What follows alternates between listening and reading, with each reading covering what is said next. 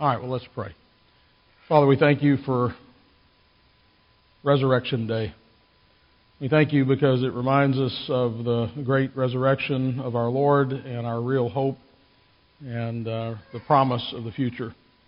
But we're also thankful for the daily blessing that it is and the weekly blessing that we are reminded that you've resurrected us as well. That in the midst of a dark and dead world, you have given us life and hope and light. And help us today to see that, to renew covenant with you, and to make a fresh commitment to walk with you every day. We pray this in Jesus' name. Amen. Well, we're continuing our discussion about how to love our families. And families are really hard to love. They're made up of sinners. That's true of churches. That's true of our immediate families. And people do things wrong. People sin. People hurt us. We hurt other people. Our relationships are always in this state of us rubbing against each other. And the Bible is given to us, the Word of God is given to us to direct us what we're to do about that when that happens. We're to repent, we're to forgive, we're to restore, we're to be renewed. And that is not one time, but that's really on a daily basis. And so it's difficult to love each other. Remember, the goal is a communion of love. And so, as we just witnessed here in our hearing, is somebody got some discipline because they're loved and they're being trained to be part of the community. And so, as we talk about loving our families and developing this communion of love in imitation of the Trinity, as He made us, as we were originally made without sin, to be an extension of this Trinitarian eternal communion of love, but sin disrupted that. Now the work of redemption is to restore that, to bring us back to a place where we have this communion of love. And so we've talked about husbands and wives and what they need to do and how they reflect Christ. As husbands love their wives, as Christ loved the church. As wives love their husbands, as the church loves Christ. And then as parents are reflections of the Father's love to the Son. And then we began to talk about how children love their parents as the Son loves the Father. And I want to continue with that. That's where we left off. You'll recall that at the close of the Old Testament, the prophet Malachi said that God was going to send a prophet, Elijah, who would restore or return the hearts of the fathers to the children and the hearts of the children to the fathers, lest God come and smite the land with a curse. And of course that was a prediction, a prophecy, if you will, about the coming of John the Baptist, the last of the Old Testament prophets, and indeed the opening of the New Testament in Luke, the angel speaking to Zacharias, the father of John the Baptist, said indeed, quoting from Malachi, that he indeed would return the hearts of the fathers to the children. That's what God did with Abraham. He said, I want you to focus your heart, your attention upon your children, to teach them, command them to keep the way of the Lord, to do justice and righteousness so that I can bring to pass this blessing of redemption, the gospel, and ultimately be a blessing to all the nations. And so this is not something that is an aberration. It's not something new. It's really what God's been doing all along. And of course, that is the work of the gospel. So kids, what is God's will for you? I don't mean what is His ultimate will. What I mean is, what is His will for you right now? What is His will for you today? To be a follower of Jesus, of course, means that you actually follow Him, that you obey Him, that you imitate Him. And remember, He's a son.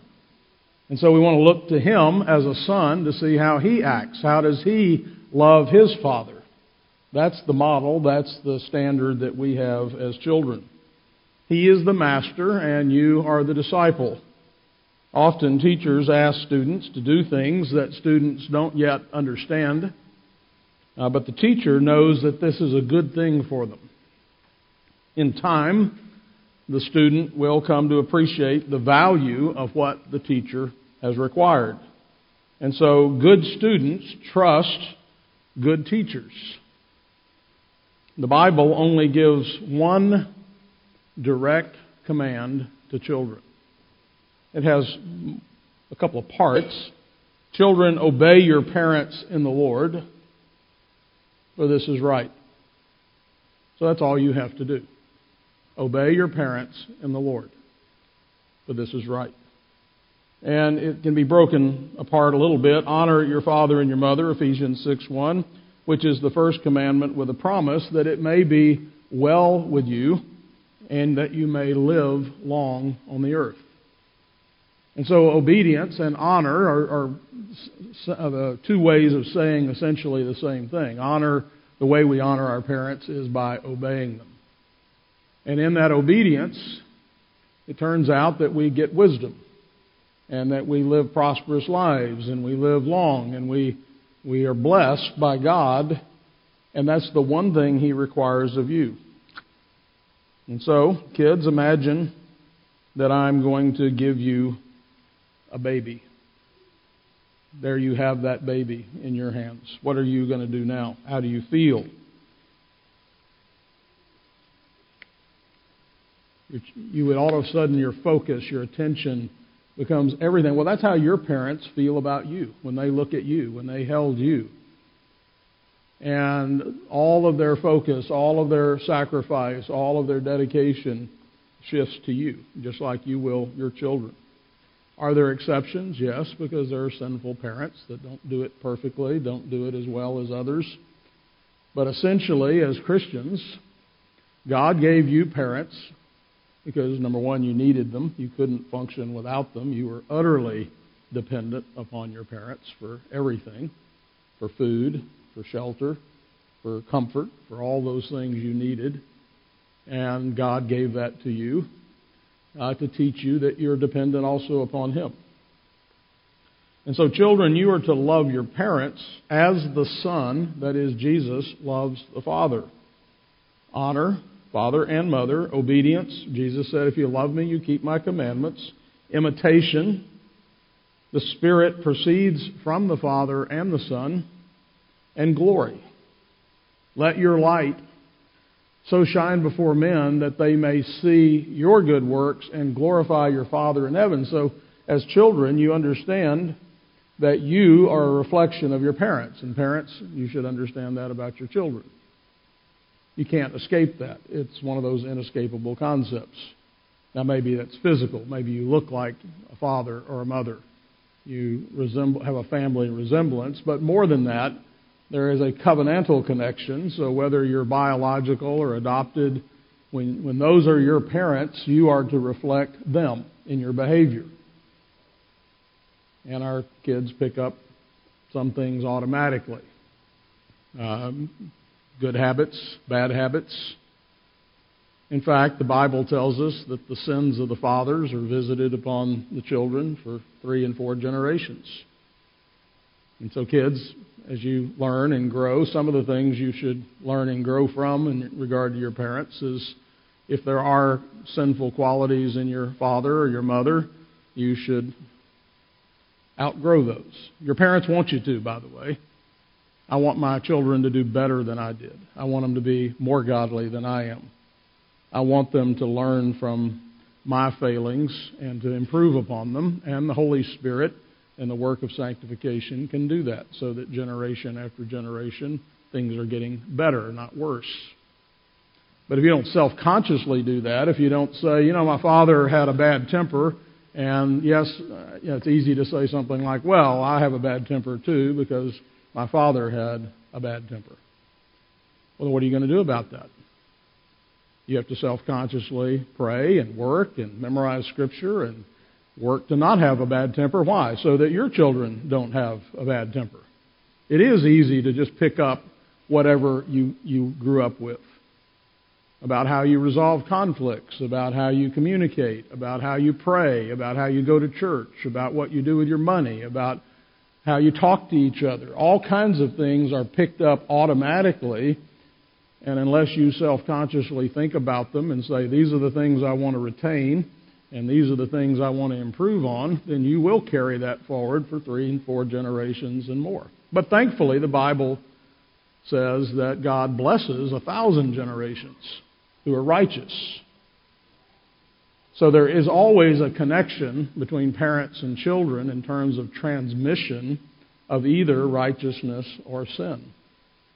And so parents, we have this enormous responsibility to be careful about what we're putting in the stream, because it is going to flow downstream and have an effect. And kids, you have an obligation to learn from your parents, to pick up from those things, and to honor and obey them. And it doesn't say honor and obey them if they're perfect parents. It just says honor and obey them. So unless they're requiring you to sin in something they've commanded you to do, your obligation is to do it, and to do it cheerfully and with honor. One of the key features of a broken, hateful, divided world is manifest in the relationship between children and parents. Romans 1:28 through 30. And even as they did not like to retain God in their knowledge, God gave them over to a debased mind to do those things which are not fitting, being filled with all unrighteousness, sexual immorality, wickedness, covetousness, malice, maliciousness, full of envy, murder, strife, deceit, evil-mindedness. They are whisperers, backbiters, haters of God, violent, proud, boasters, inventors of evil things, disobedient to parents. That's part of that long list of sin, of a rebellious generation of people who turned away from God. 2 Timothy 3:1 through 5. But know this, that in these last days perilous times will come. For men will be lovers of themselves, lovers of money, boasters, proud, blasphemers, disobedient to parents, unthankful, unholy, unloving, unforgiving, slanderers, without self-control, brutal, despisers of good, traitors, headstrong, haughty, lovers of pleasure rather than lovers of God, having a form of godliness. They go to church, but denying the power thereof. This inclusion of disobedience to parents is not some isolated thing in this list. These things are connected. These things go together. That's how you get all these things. Proverbs 10:1, a wise son makes a glad father, but a foolish son is the grief of his mother. Proverbs 23:25, let your father and your mother be glad.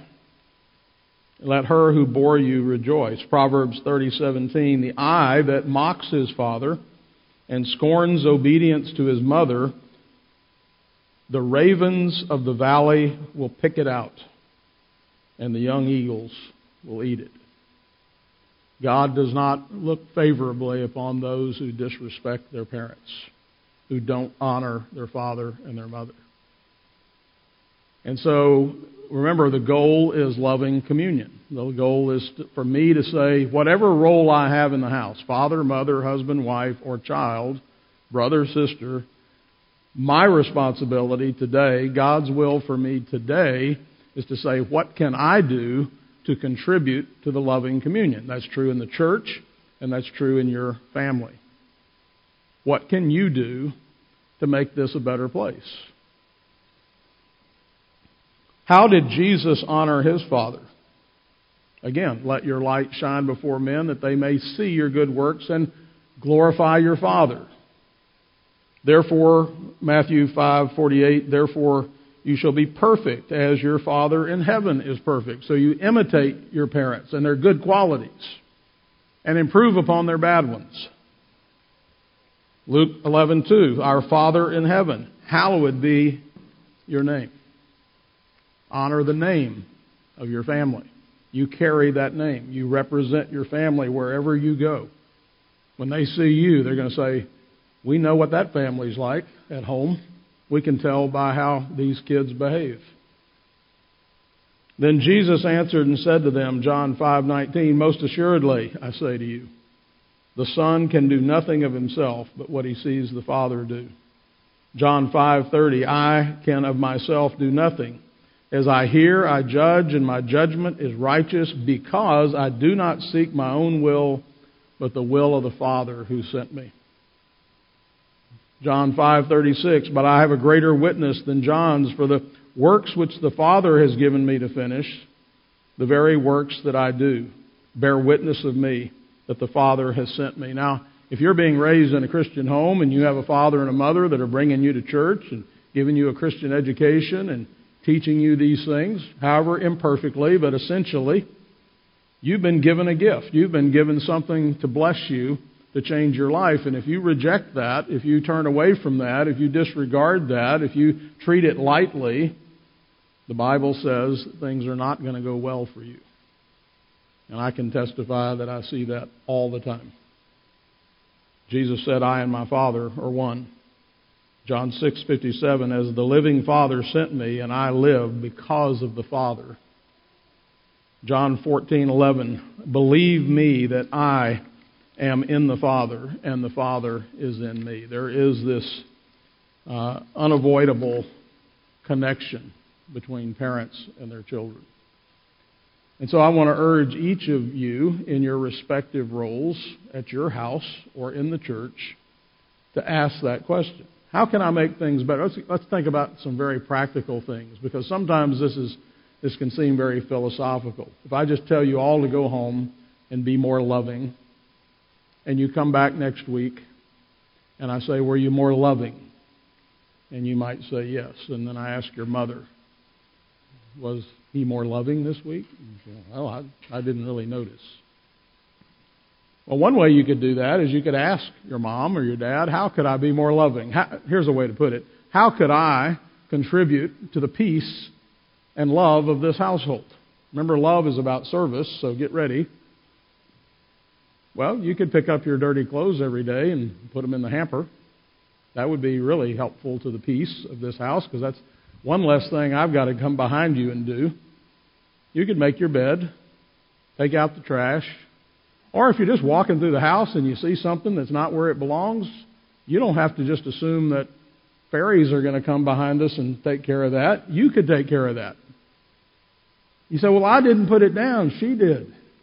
Yeah, well, so sacrifice. Bend over.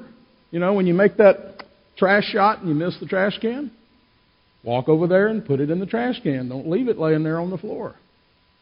Wash the dishes, mow the grass. How about say some nice things to your sister or your brother? Boy, that would, as my mother used to say, if you did that, I would faint and fall on my face. Surprise your parents with such things. Wow, he complimented his sister. She actually was nice to him today. She said thank you, or I appreciate you helping me with that. You see how those little things could radically change the communion of your house? Instead of just, don't you hate being taken for granted? You do something and nobody notices?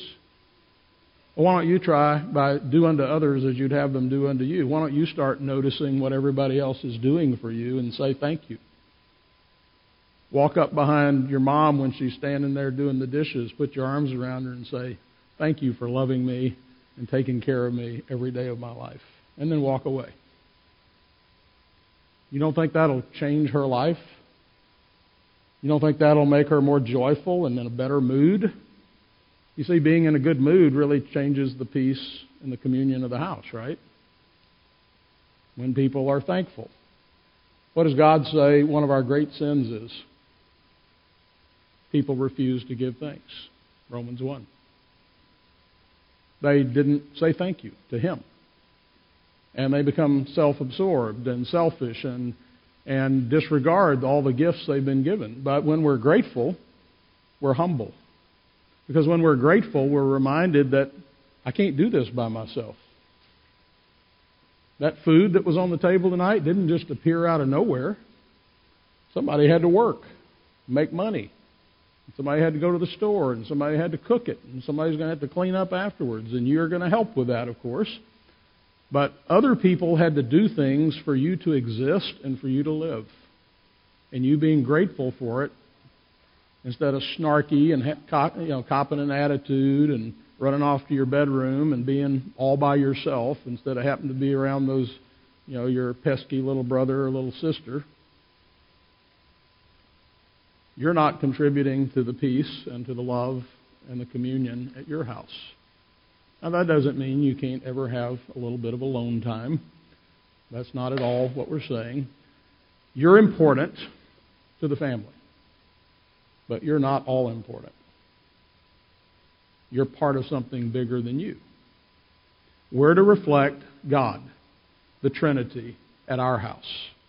That's the first place. That might be the most important place, because if you do it there, you'll do it everywhere. And if you don't do it there, you won't do it anywhere. Does that make sense? God sees in the secret place. He doesn't want you to be a Pharisee, where the only place you are nice is in public, where everybody can see you and reward you and tell you you're a nice guy.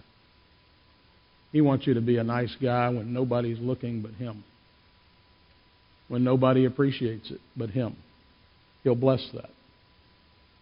When you're not doing it so somebody will reward you, but you're doing it because it pleases your Heavenly Father. And it's the right thing to do. And if that's your habit, God will exalt you in due time. He will use you. He will bless you. He will magnify you. He will bring glory to Himself through you, and He'll bring glory to you. We're going to talk a little bit about glory in the sermon today, but glory is a way of magnifying something, of making it bigger. And so He'll take puny little old you and take you as a nothing, somebody who's learned how to be a servant, somebody who's learned how to do things when nobody else, do the little things right when nobody else is watching. And He says, that's the kind of person I'm looking for. I can use that. And I'll use it in a big and a grand way to change the world. But that's where it starts. And that's essential. That's how you can love your family. Now, I'm going to shift here for the remaining few minutes. I want to read the 23rd Psalm. You're familiar with it, but I think it sets before us this beautiful image of how we start our week out right by coming here to this big family we call the church, this broken conglomeration of sinners who are all in need of love, all in need of learning how to love and how to sacrifice, and making progress in this communion. The Lord is my shepherd, I shall not want. He makes me to lie down in green pastures. He leads me beside the still waters. He restores my soul. He leads me in the path of righteousness. Notice in a theme here, it's His work. He's doing something in us. We're not independent. It's not all about me taking care of myself. It's about a recognition that I need Him. Yea, though I walk through the valley of the shadow of death, I will fear no evil, for you are with me. What are we reminded of when we come here every Lord's Day? That we belong to Him, that He's with us. We're not alone as we walk out the doors and go through this week. The Lord is with me. His rod, His staff will comfort me. You prepare a table for me in the presence of my enemies. We have the Lord's table. And it is prepared right here in this big old bad world. And we come here every week and start around this table, and it's His table. He prepared it for us by sending His Son. His Son is our food. And so we start here at the beginning of the week. I know you've heard this a million times, and I hope you hear it a million more from me, because it might be the most important thing that we get in our bones. Okay? Remembering who He is and what He's done for us, and remembering who we are and why we're here. So that we go out the door and live, and we come back next week, and we do it over and over and over and over all the days of our lives. Okay? And that's going to fit in here with this psalm, of course. You anoint my head with oil. My cup runs over. You see the gratitude? that when we're reminded of these things, we remember what He's done for us, that it's refreshing. He anoints our head with oil, and our cup runs over. We're thankful. Lord, You have blessed me so much with this family, with my family, with work, with Your Word, with Your Spirit, with beautiful days, with education. I mean, I just keep going on and on and on. My cup runs over. Surely, for certain, goodness and mercy will follow me all the days of my life. It's a wake. It's the trail wherever I go, because God is blessing. There's goodness. Good things are coming out of whatever's happening, even the bad things. God brings good things out of the bad things. How long? All the days of my life. If that's the habit of my life, if I'm following my shepherd, then this happens all the days of my life. And notice how it concludes. I will dwell in the house of the Lord forever. This place of loving communion, this family, this home, His house.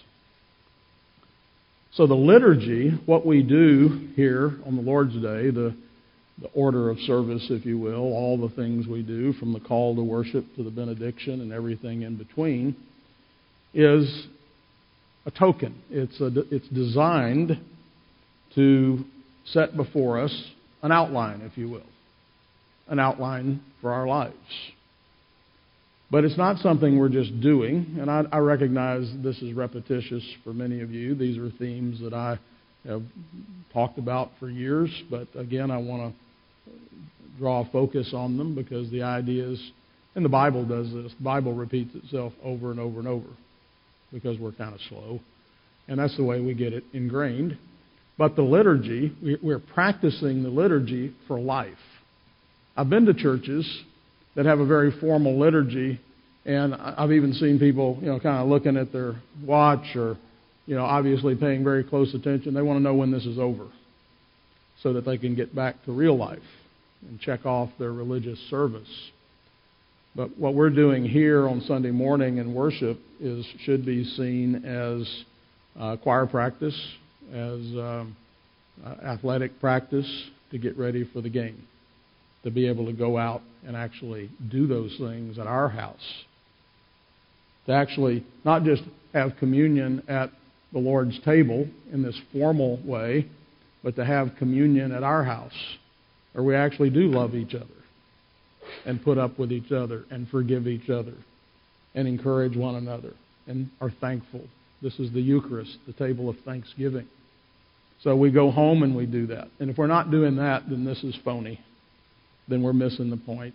We're just, it's sailing over our heads or something. This is intimately connected to what we do at home. It should be. And so, again, we start the first day of each week, gathered at the family table to renew our strength in preparation for the week ahead. Again, we're not doing the liturgy, we're living the liturgy. Think of liturgy as the wedding of the invisible with the visible. It's not just the bread and the wine that we see and taste and smell and feel. It's not just the words that we hear. It's not just our five senses that are engaged. They are, but it's the meaning behind it. The presence of Christ. There's a reality beyond those physical things, those visible things. There's an invisible reality behind all of that.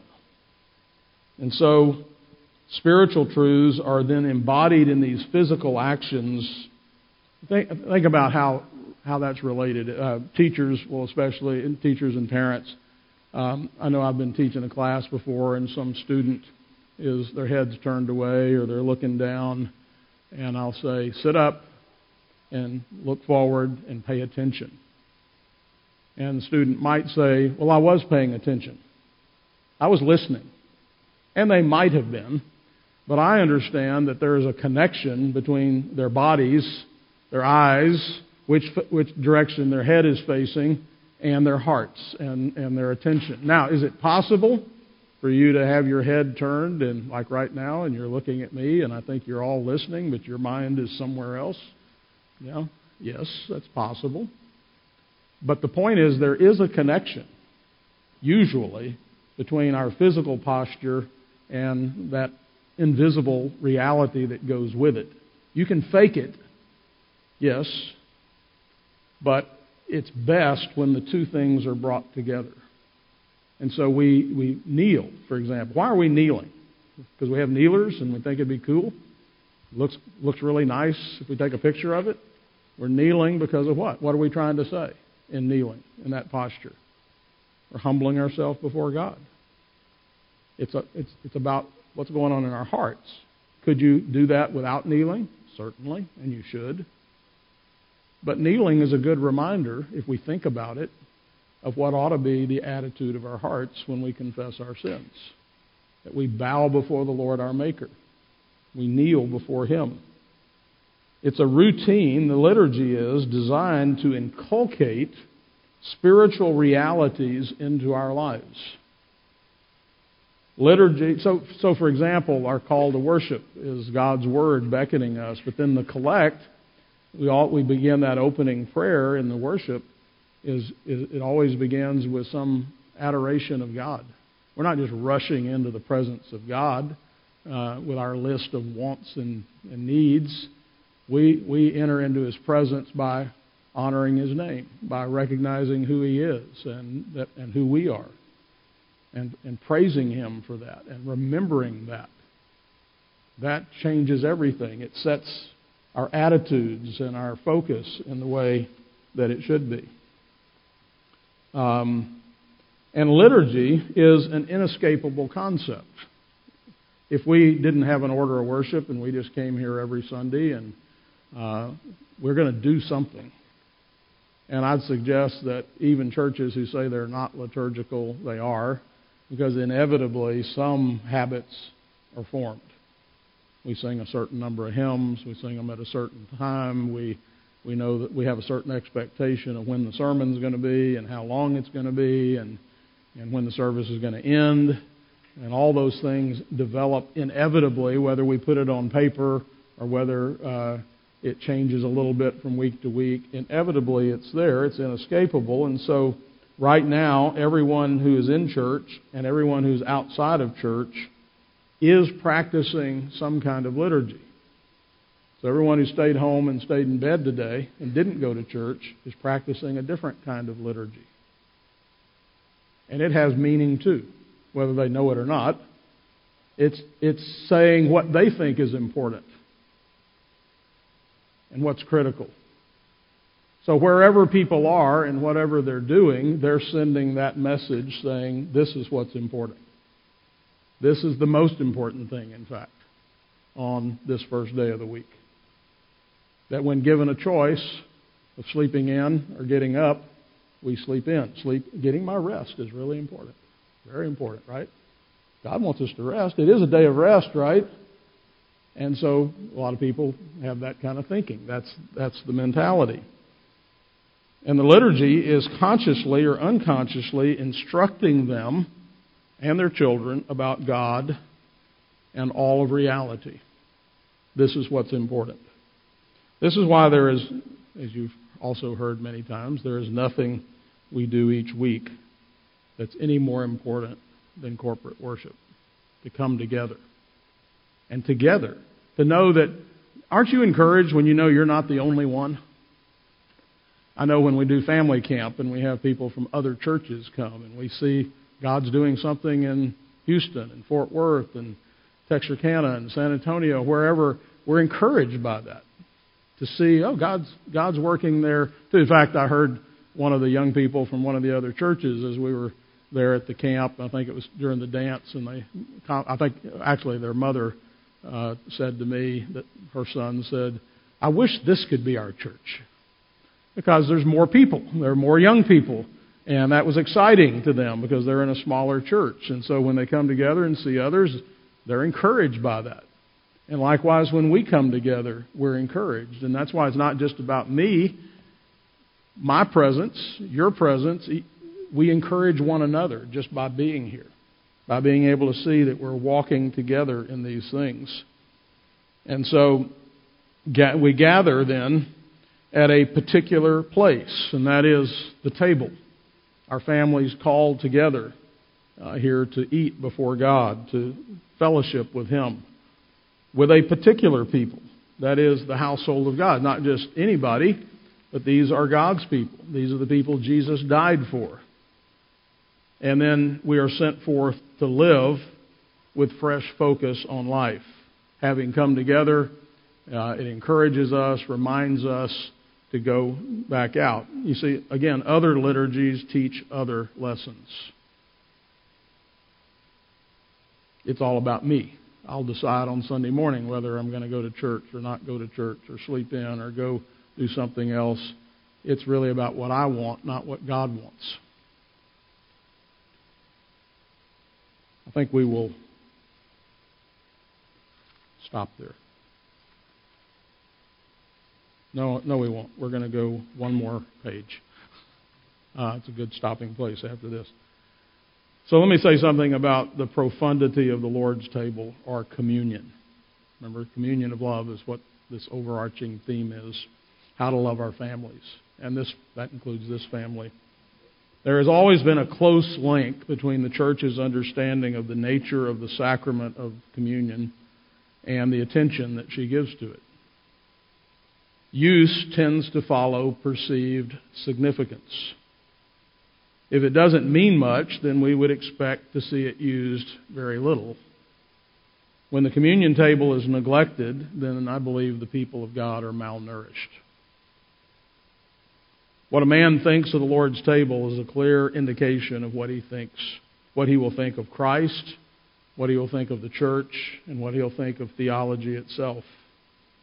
R.C. Sproul said, "The light of the sacrament of the Lord's Supper is in eclipse. The shadows of postmodern relativism have covered the table. For the Lord's Supper to be restored to the spiritual life of the church, there must be an awakening to its meaning and its significance and its power." Calvin wrote,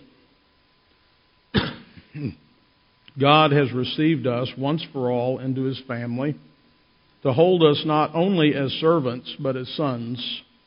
Thereafter, to fulfill the duties of a most excellent father concerned for his offspring, He undertakes also to nourish us throughout the course of our life. And not content with this alone, He has willed, by giving His pledge, to assure us of this continuing liberality. To this end, therefore, He has, through the hand of His only begotten Son, given to His church another sacrament. That is, a spiritual banquet wherein Christ attests Himself to be the life-giving bread upon which our souls feed unto true and blessed immortality. The signs are bread and wine, which represent for us the invisible food we receive from the flesh and blood of Christ.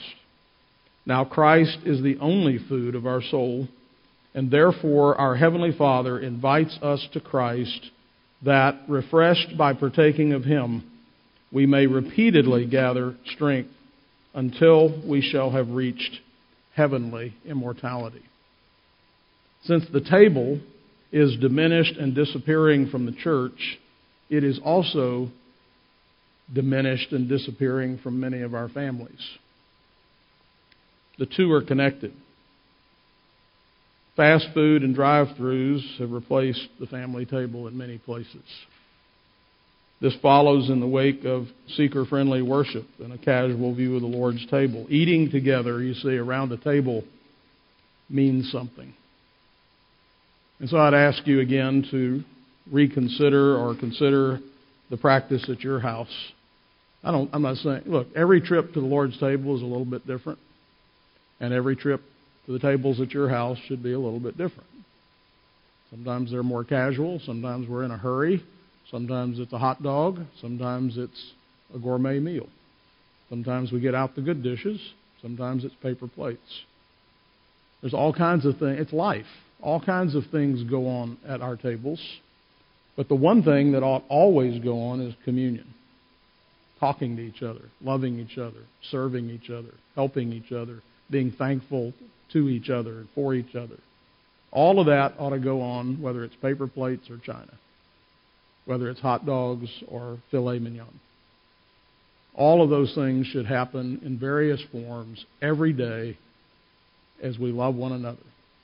Otherwise, we become fragmented and we lose the communion and we lose the love, the service, the sacrifice. So, let's pray. Father, we thank you for the communion of love that is Father, Son, and Holy Spirit, and we thank you that you created us to extend that into the world. We acknowledge that our sins have disrupted that, broken relationships, brought in that which tears apart the love and the communion. But we're thankful for the gospel that has restored that, and that you are at work in us, in each of us, to make it, to bring back that communion of love as you originally intended. Help us to do that as a church. Help us to be long-suffering with one another as we labor together to learn how to do this. Help us today as we come to this table to be reminded of those things and to take it to heart, and help us to export it to our house, to be sure that these things are completely connected, and that we learn how, as husbands and wives, fathers and mothers and children, brothers and sisters, to love one another so that the world might know that we are your disciples. We pray this in Jesus' name. Amen.